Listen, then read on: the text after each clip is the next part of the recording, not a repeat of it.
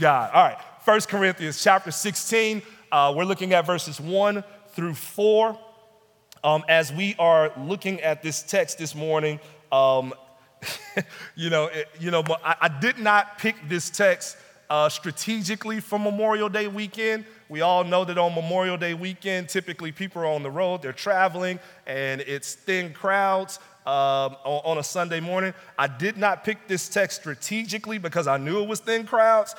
It just happened to land this way, okay? And so I wasn't trying to run from everybody by talking about giving when nobody's here to hear it.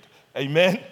Amen. It just happened to land that way. But we are talking about what we all love, right? And what we all hold dear is giving this morning. Can't you just feel the love in the room even as I say those words? Amen. But nevertheless, there's a reason I believe why giving is why we struggle with the ideal and the thought of giving. You know, Paul and he saved all of this. He has a bunch of random thoughts, parting shots that he's going to speak of here in 1 Corinthians chapter 16. And we're just going to deal with one, and that is this ideal of giving. All right, and so as we close our series in 1 Corinthians, there's a bunch of random things Paul wants to leave us with. Giving is one of them. But why do we struggle with giving? Why do we struggle with giving? Well, I believe it's a couple of reasons. We struggle with giving because of greediness in the world in general. Greediness in the world, greediness in the church, and thus greediness does not make the topic of giving very popular. But greediness is actually multi-angled, it's multifaceted. There's a couple of ways in which we can look at the idea of greediness. One is that there are troubling trends with the idea of money in leadership. There are troubling trends that we are observing with the ideal of money in leadership, and not just corporate leadership out there, but religious leadership in here. Here's what one study from the Economic Policy Institute states about the trends out there in corporate America. It says this: in 2020, the ratio of CEO to typical worker compensation was 351 to 1. That is up from 307 to 1 in 2019, and it's a big increase from 21 to 1 in 1965 and 61 to 1 in 1989. So you see this steady increase of separation from worker to leader. He says from 1978 to 2020, the CEO pay based on realized compensation has grown by 1,322%. That's how much the CEO compensation has grown. In contrast, compensation for the typical worker in that same time frame has grown 18%. So 1,322% for the leads, 18% for the common worker. So leadership in the corporate world is displaying some troubling trends, but so is leadership in the religious world. There's a literal website that captures the troubling trends with money in the religious world called Preachers and Sneakers. The site captures preachers and all of their designer gear. $1,000 shoes, they'll take a picture of the shoe and then they'll post it on the page along with the price of the shoe on some website. And so you see all these different pictures of preachers preaching, and then they'll take a picture of the shoes, and there'll be a $1,000 shoe that the preacher's preaching in, a $1,000 tennis shoe that he's preaching in, a $1,000 sweatshirt that they're preaching in, $400 T-shirts that they're preaching in, all in the name of Jesus. I see some of y'all have already pulled out your phones, and you're trying to take a picture of mine right now so you can check and see what I'm rocking with online. The term pulpit pimping became a popular slang term in the late 1990s, in the early 2000s, because of this infusion of celebrity and profit into the pulpit, with preachers exploiting working class flocks for their own gain. Living in multi-million-dollar houses, driving multi-$100,000 cars, all in the name of Jesus.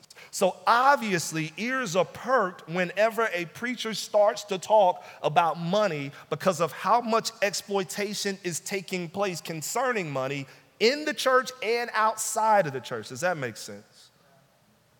However, there is another angle to our greed that makes this passage really unpopular, and that is our own collective trends with money. Not just the leadership's trends, but all of our trends. Since 1975, our average house size has doubled. Even when you adjust for inflation, the cost that we are willing to pay for a car has increased significantly. The cost that we are willing to spend on food has increased significantly. Our taste buds have gotten more expensive. Our demands for technological comfort has increased. Now, it was just good enough a few years ago to have one TV in the house, right? Now we got to have 9, and they all have to be 50 inches. And even though we have more and more discretionary income in our budgets, our giving has stayed collectively at the same percentage, which is roughly 2% as a country. Meaning that we get money to do more things we typically had not been able to do, but we don't see that opportunity reflecting itself in charity and giving, as you would expect it to with the increase. So these kind of passages don't get a lot of love because of the lack of trust in our leaders, but they also don't get a lot of love because of the subtle work of greed happening in our own hearts that hears God's words that it is better to give than to receive, and responds back and whispers with the antithesis of these words, no, Lord, it's better to receive than to give.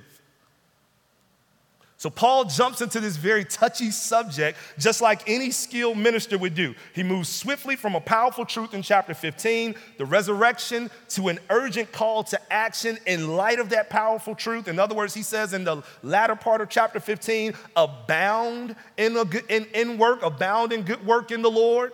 And then he moves out of that call to abound to a very specific way to demonstrate that abounding by giving. Now, I want to explore a couple of thoughts in our reflections on this morning as we think about Paul's words concerning giving, and that is his proclamation towards giving, the purpose behind giving, the process of giving, the place of giving, and the power of giving. Proclamation, purpose, process, power, and place. First, proclamation. Like so much of Paul's writings, this proclamation doesn't begin in the obvious chapter or the obvious place in chapter 16, verse 1, but it flows out of chapter 15. As we talked about on last week, we've dealt with chapter 15 a couple of weeks talking about the resurrection. And it's as if I can hear Paul closing out this beautiful passage on the resurrection in verse 58 where he says, therefore, my beloved brothers, be steadfast, immovable, always abounding in the work of the Lord, knowing that in the Lord your labor is not in vain. And me saying, yes, amen, Paul, my work is not in vain. I will abound in good work, Paul. What would you have me to do, Paul? And then Paul says, I'm so glad you asked. Now, let's talk about your weekly giving. So that's what happens, right? Verse 58 leads us into chapter 16, verse 1.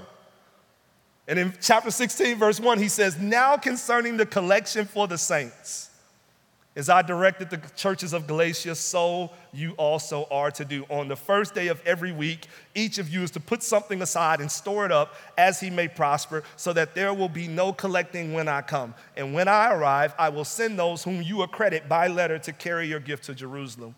If it seems advisable that I should go also, they will accompany me. In other words, our remembrance of Jesus' resurrection and our anticipation of our own resurrection should fortify our commitment to producing good works that include generosity. Here's one quick way to think about this. When we aren't as concerned for the preservation for this life, we aren't so reluctant to sacrifice what we have from this life. When we don't have habits of giving, it's oftentimes, not all the time, but many times, it is due to us living for this life, saving for this life, enjoying this life, paying for this life. The resurrection is a reminder that this life is not the only life you inherit. Paul is saying, remember, because of the resurrection, we don't have to grieve as those who don't have any hope, but we also don't have to live as those who don't have any hope. So out of a full unpacking of the resurrection, Paul isn't shy about proclaiming that an ethic of liberal giving should flow out of our newfound life in Jesus and our anticipated new bodies from Jesus. Basically, Paul is saying, give in light of what God has done and what God is promising to do. Live selflessly in light of what God has done and what God is promising to do. So from this proclamation, let's take a minute to focus on purpose. Now, to help us get a full picture of this passage, I want to look at a few other passages in Scripture within the New Testament that actually give us clues as to what Paul has in mind in this call to give to the Jerusalem church. He's calling the Corinthian church to give to the Jerusalem church, but the question is why? And we get our answer in chapter 15 of Romans, verses 25 through 26. He says this, "At present, however, I am going to Jerusalem, bringing aid to the saints. From Macedonia and Achaia have been pleased to make some contribution for the poor among the saints at Jerusalem." And so we hear the first purpose in Paul's call to give: care for the poor. Care for the poor. The purpose of the Jerusalem collection is not some kind of fickle collection to support a luxurious and large church budget. But Paul's goal, rather, in traveling from church to church and collecting for the Jerusalem church, was to care for a struggling church with struggling saints. We don't have firm reasons for Jerusalem's poverty in the text. We know that Jerusalem faced a number of famines. We see that even in Acts. We know that Jerusalem wasn't an extremely wealthy place in the world, to start with anyway. And we also know that the Jerusalem church was extremely ostracized given the strong Judaic ties of the community. And so because of those Judaic ties, this Christian position that Jesus Christ was the Messiah was rejected for the most part. And with that rejection was not just a unfriendliness, but an also refusal to support them in any sort of way. And so they saw a lack of resources in that regard as well. But remember, at the heart of Paul's ministry is concern for the poor.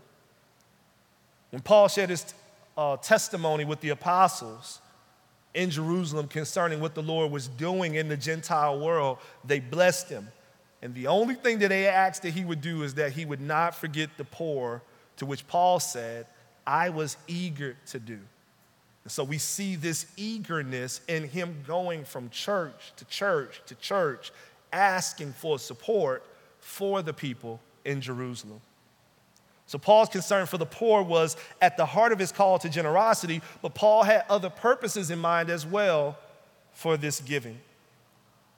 We look at chapter 15 of Romans, verse 27, I want to read this. It says, "For they were pleased to do it, and indeed they owe it to them." They were pleased to do what? They were pleased to support the giving, to support the poor in Jerusalem.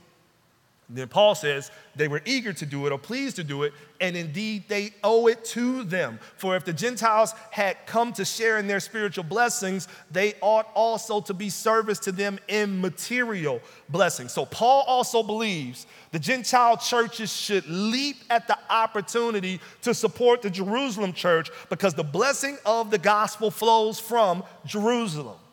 Meaning that the law of God flowed out of Israel. The scriptures flowed out of Israel. The Messiah flows out of Israel and out of Judah. The church flows out of Israel and out of Judah. These are the spiritual blessings that we all have reaped from the Jerusalem church. So it only makes sense that everyone would be eager to participate in blessing them materially. Does that make sense?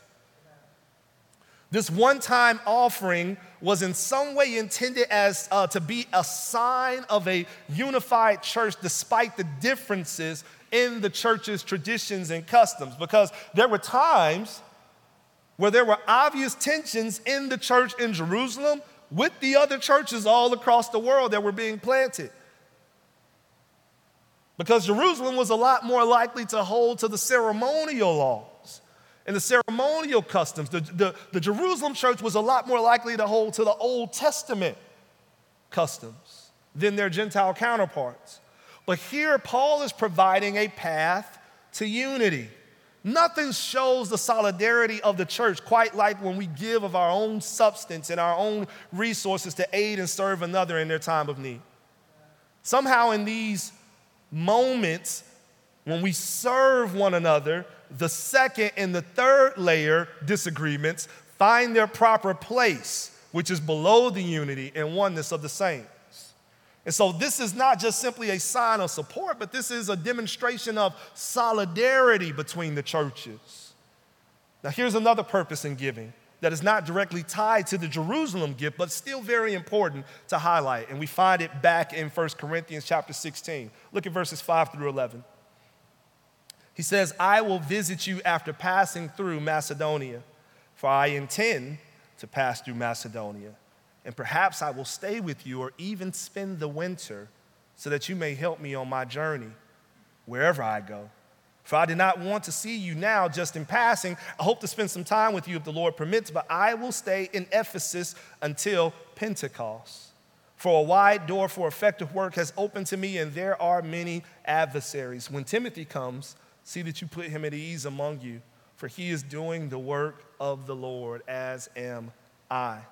So let no one despise him. Help him on his way in peace, that he may return to me, for I'm expecting him with the brothers. The generosity that's highlighted in verses 5 through 11 is not necessarily tied to the generosity that's highlighted in verses 1 through 4. But nevertheless, it's important that we understand that there is generosity being highlighted in those verses. In order for Paul to continue his evangelistic journey through the ancient world, he is going to need the support of the Corinthian saints. And so he asks for it in chapter 16, verses 5 through 11. You see, the work of the gospel is advanced through the generosity of those who have reaped already from it. You see generosity first through hospitality here. Paul says when he passes through Macedonia, he expects to stay with them, maybe a short period, maybe an extended period. He says maybe even through winter. But the point being, the church is going to facilitate this opportunity for ministry, for rest, and for recovery by opening their homes with hospitality. We're doing that this coming week, right? As we have missionaries that are coming through the city. We're opening our doors to the church and we are providing food and we want to provide support to them. Why? Because that's the church's role. It's to create opportunities when we can do that. Does that make sense? And not just a once in a lifetime opportunity, but as many opportunities as we possibly can facilitate. That's the church's role, to create opportunities like that. That's our role, not just as a collective church, but as individual believers, to be hospitable and open opportunities for resting and refreshment through and continual advancement of the gospel through our hospitality. But Paul expects this, notice, he expects this not only of himself or not only for himself, but he also expects this for his young understudy, Timothy. Verse 10 and 11, it says, when Timothy comes, see that you put him at ease among you, for he is doing the work of the Lord as I am. Put him at ease among you. How do you do that? Hospitality, giving him the same resources, making available to him the same things that you are making available to me. Why? Because he is doing the work of the Lord also. Allow him to concentrate on that work by demonstrating hospitality towards him so he doesn't have to worry about where he's going to lay his head or how he's going to make his next meal. Provide that so that he can concentrate on going forward into in other places advancing the gospel. This shouldn't be at all controversial.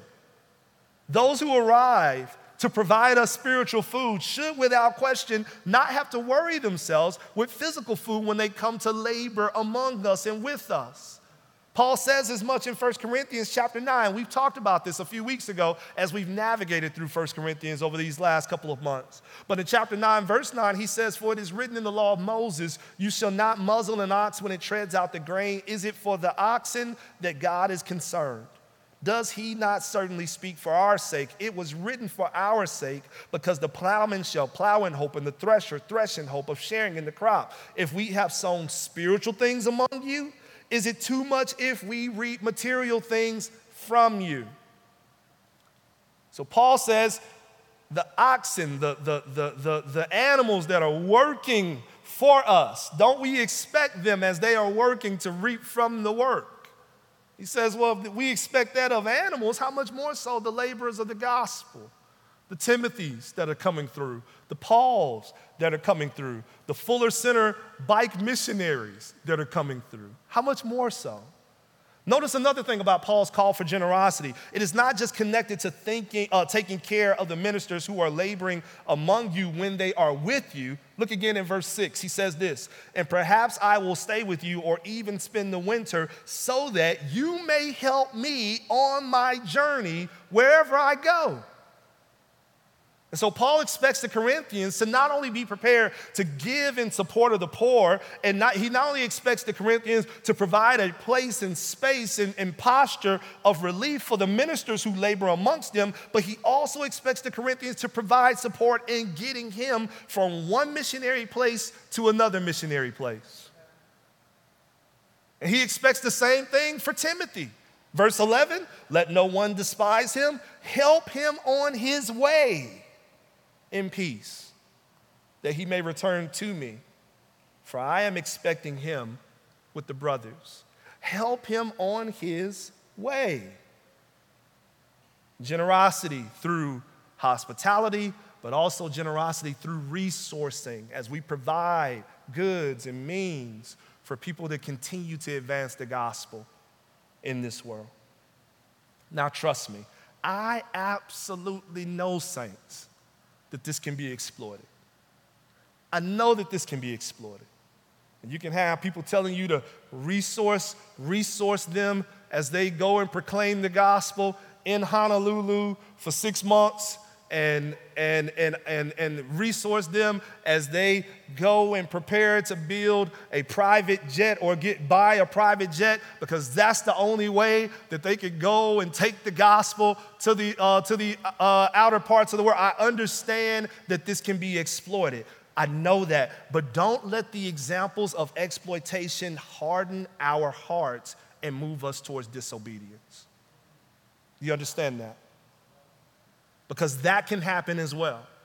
We can get so exhausted from the exploitation that we harden our hearts towards what God is clearly commanding us to do, which is to support the advancement of the gospel with our pockets, our wallets, and our purses.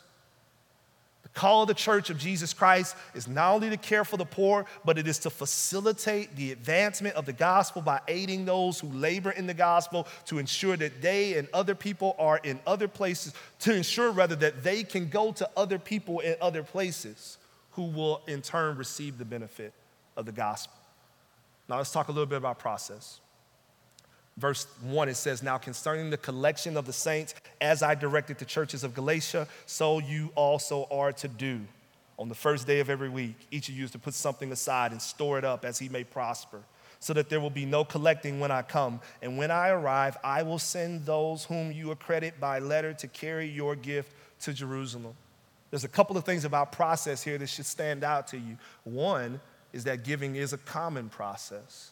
Paul is not necessarily calling on the Corinthians to do something that is above and beyond all the other churches that he visits. He sees the church as one, and thus he calls upon the church as one, as a collective body, to support the church back at Jerusalem and in other places. He makes the same call to the church to support his ministers and provide hospitality when they are among them and resources when they need to go elsewhere. He does that for every single church, and that's why he says, hey, listen, this is a practice that I'm encouraging you to do as I encourage the other churches in Galatia to do. No one church carries the full burden of this call. We all partake in this work to support the least of these and facilitate the advancement of kingdom work. So giving is a common practice as process. But also another part of the process that we see in this text is that giving is sacrificial, but it is not out of exploitation. Notice there are 4 words that are very important that Paul speaks in those first 4 verses. As he may prosper. As he may prosper. Give sacrificially, not out of exploitation. Paul is clear here that we give in proportion to what we have. This is most likely not just limited, by the way, to the difference between rich people and poor people. But you could even probably point to good weeks and bad weeks because a lot of the jobs wouldn't have consistent weekly pay in this context. Some weeks would have been better than others. And so Paul says, each week give in proportion. Give in proportion to how the Lord is providing for you. If you don't have a lot of it, then that means you're not being called to give up a lot of it. However, be sure to properly weigh what is a lot and what is not. Does that make sense? For some of us, $100 could be a lot. For some of us, $50 could be a lot. For some of us, $20 could be a lot. But for others, $20 isn't that much. $50 isn't that much. $100 isn't that much. So with these 4 simple words, as he may prosper, Paul is holding the line between sacrificial and exploitative. What if I don't have the money? Some people may say. Paul would say, as he or she may prosper. In other words, give sacrificially, but not to the point where you can no longer attend to your own needs. What if I have more money? Paul would say, as he or she may prosper. Don't swallow it all up in frivolities and trivial goods, but be sacrificial and give above and beyond to those in need and to advance the kingdom work. Does that make sense? And of course, when we talk about that, we have to explore our own hearts in that, right? We can say, man, I wish I could give. I mean, you just don't understand how much I wish I could give, preacher. But man, these Jordans ain't gonna pay for themselves, right? These Xbox games ain't gonna pay for themselves, so I'm sorry, it's all I got left, So we have to put this in the right context and search our hearts as relates to what is our living, right? What is the condition of our living, and are we giving as we are prospering? Now notice Paul even gives us protection from exploitation in verse 3. He says, and when I arrive, look there, I will send those whom you accredit by letter to carry your gift to Jerusalem. And so Paul is not trying to dupe anybody here, right? He says, hey, you can appoint trusted agents, so to speak, to give this money to, and they can be the deliverers of the money. I'm not concerned about whether I get any of this. I'm concerned about whether or not we are doing the right things and giving as we have prospered. And so Paul says, accredit people by letter. Send the letter with them that says, hey, the church, they are representing the church in its interests when they bring this money. And we gave them this amount of money. So as they reach their point of destination, they can ensure that everything is is above board. Amen? But then not only do we give in terms of common process and we give sacrificially, but we also give as an act of worship. Notice that Paul encourages the saints to give on the first day of the week. And you say, what's significant about that? Well, it's not that Paul is giving them a designated time in their own home to put money away. They can put money away in their piggy banks anytime they want to.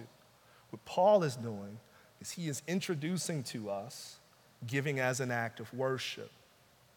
Because the giving on the first day of the week was when the church gathered. You say, why did the church gather on the first rather than the last day of the week? Like this, why did they gather on Sunday? Well, because Sunday was when Jesus rose from the grave. And so that resurrection transformed literally how the church worshiped to the point where they began to gather on the first day of the week. And when they gather on the first day of the week, Paul would say it's that time that you bring those offerings and that money. You bring it then for collection in the church. And as they collect and then they get prepared to send that money back to Jerusalem to support the work of caring for the poor, then you will send your trusted agents, your accredited folks by letter to do so. You see this from around the 2nd century. You see it actually documented by one of the church theologians and historians, Justin Martyr. Early in the 2nd century, he writes a book called The First Apology.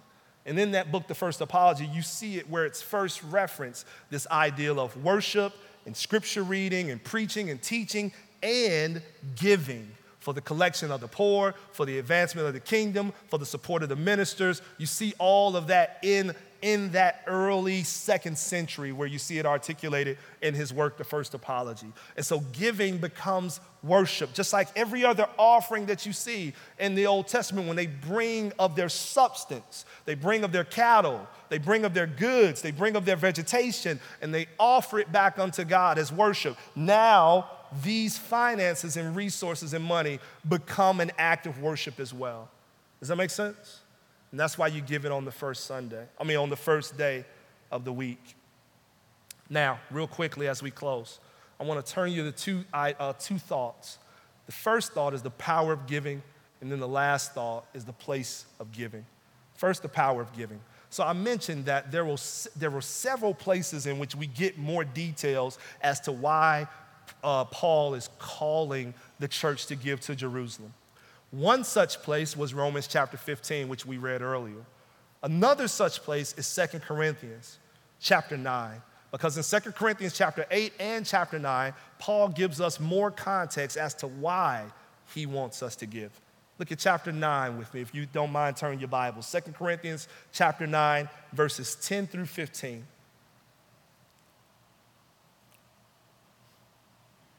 Chapter 9, verses 10 through 15. He says this: "He who supplies seed to the sower and bread for food will supply and multiply your seed for sowing and increase the harvest of your righteousness. You will be enriched in every way to be generous in every way, which through us will produce the thanksgiving to God." Through us will produce the thanksgiving to God. "For the ministry of this service is not only supplying the needs of the saints, but is also overflowing in many thanksgivings to God. By their approval of this service, they will glorify God because of your submission that comes from your confession of the gospel of Christ and the generosity of your contribution for them and for all others. While they long for you and pray for you because of the surpassing grace of God upon you, thanks be to God for his inexpressible gift." So what is Paul saying here? Paul is saying as you collect these resources and these goods for distribution to those that are in need, you are not only just performing the act of supporting those that are in need, but you are contributing to the overflow of thanksgiving to God. In other words, as they receive these goods, they are going to offer what? Thanksgiving to God for what you have contributed. So you have the opportunity to participate in what God is doing that produces thanksgiving in others. Does that make sense? That's part of the power of giving. You know, I won't give you the actual event where this took place, but I'll just give you an example of how this works. And I'm not giving you the event because I don't want to try to expose anyone in the process. But we had an outreach event. City Light had an outreach event. City Light has had many outreach events where something like this has happened. There was one particular outreach event where we had cash gifts. And in the midst of this cash gift, there was an individual who was present, doesn't go to our church. I've never seen them again, in fact. But in the process, they received one of those cash gifts as they were out there and they were participating in the outreach event that we had. And they received the cash gift, and my wife happened to be nearby when they received it. And she later told me, and of course we would never, like I said, tell anybody or tell names or anything like that. But she later told me that individual, as they received that cash gift, they walked away receiving that cash gift, and they were whispering to themselves in celebration to God, "Thank you, Lord. Thank you, Lord. Thank you, Lord." Something that seemed very small and insignificant to many of us that were giving those gifts meant everything to the person that was receiving it. And we had an opportunity to participate in the overflow of thanksgiving back to God. Does that make sense? There are so many stories that I can tell you of that. I'll tell you like that, of this little church providing goods to other people, and out of that participation or out of that generosity, we participate in someone saying, "Thanks be to God for this good gift. Thanks be to God for this good gift." Some of those people we see, some of those people probably go to other churches, some of those people might not go to church, but nevertheless, you have the opportunity to participate in the overflow of thanksgiving to God. That is the power of giving. Does that make sense? One last thing, the place of giving. Turn one chapter over to chapter 8. 2 Corinthians chapter 8, verses 7 through 10. Paul says, "But as you excel in everything, in faith, in speech, in knowledge, and in all earnestness, and in our love for you, see that you excel in this act of grace also." Again, talking about collecting and contributing to the poor, all right? He says this, "I say this not as a command, but to prove by the earnestness of others that your love is also genuine. For you know the grace of our Lord Jesus Christ, that though he was rich, yet for your sake he became poor, so that you by his poverty might become rich." Paul says, I'm not telling you how much to give. Not telling you to contribute to this as a command, but I'm telling you to contribute towards this as an opportunity. Because see, in your giving lies an opportunity to demonstrate not only in desire, but in action that your love for the saints is genuine. In your giving, there's an opportunity to not just say, "I love the saints," but there's an opportunity to show your love for the saints. And then he says, what? Because remember how Jesus showed his love for us. How did Jesus show his love for us? "I really, really, really love y'all." No, that's not how Jesus showed his love for us. Jesus showed his love for us by coming down from heaven and in his incarnation, walking the perfect life that none of us could walk. And then out of that perfect life, being slain on a rugged tree on our behalf, taking the sin burden, taking the sin penalty upon his own shoulder. He gave his life to demonstrate the genuineness of his love. And so where does the motivation of giving come from? Where does the place, the source of our giving spring from? It springs out of a deep desire or a deep remembrance of what Christ has done for me. He didn't just express love with desire or express love with words, but that love moved him to the action of giving. And so Paul says, this is an opportunity for you to demonstrate the genuineness of love through giving by, out of your genuineness of love, imitating your Savior by giving of yourself. So that's where the motivation for giving comes from ultimately. Yes, we love to help people. We love to serve people. Yes, we love to see that people will overflow in thanksgiving and give thanksgiving back to God through our giving. And yes, we would love to advance the work of the gospel and support the missionary work that's happening all around us. But most importantly, we give out of a reflection of our Savior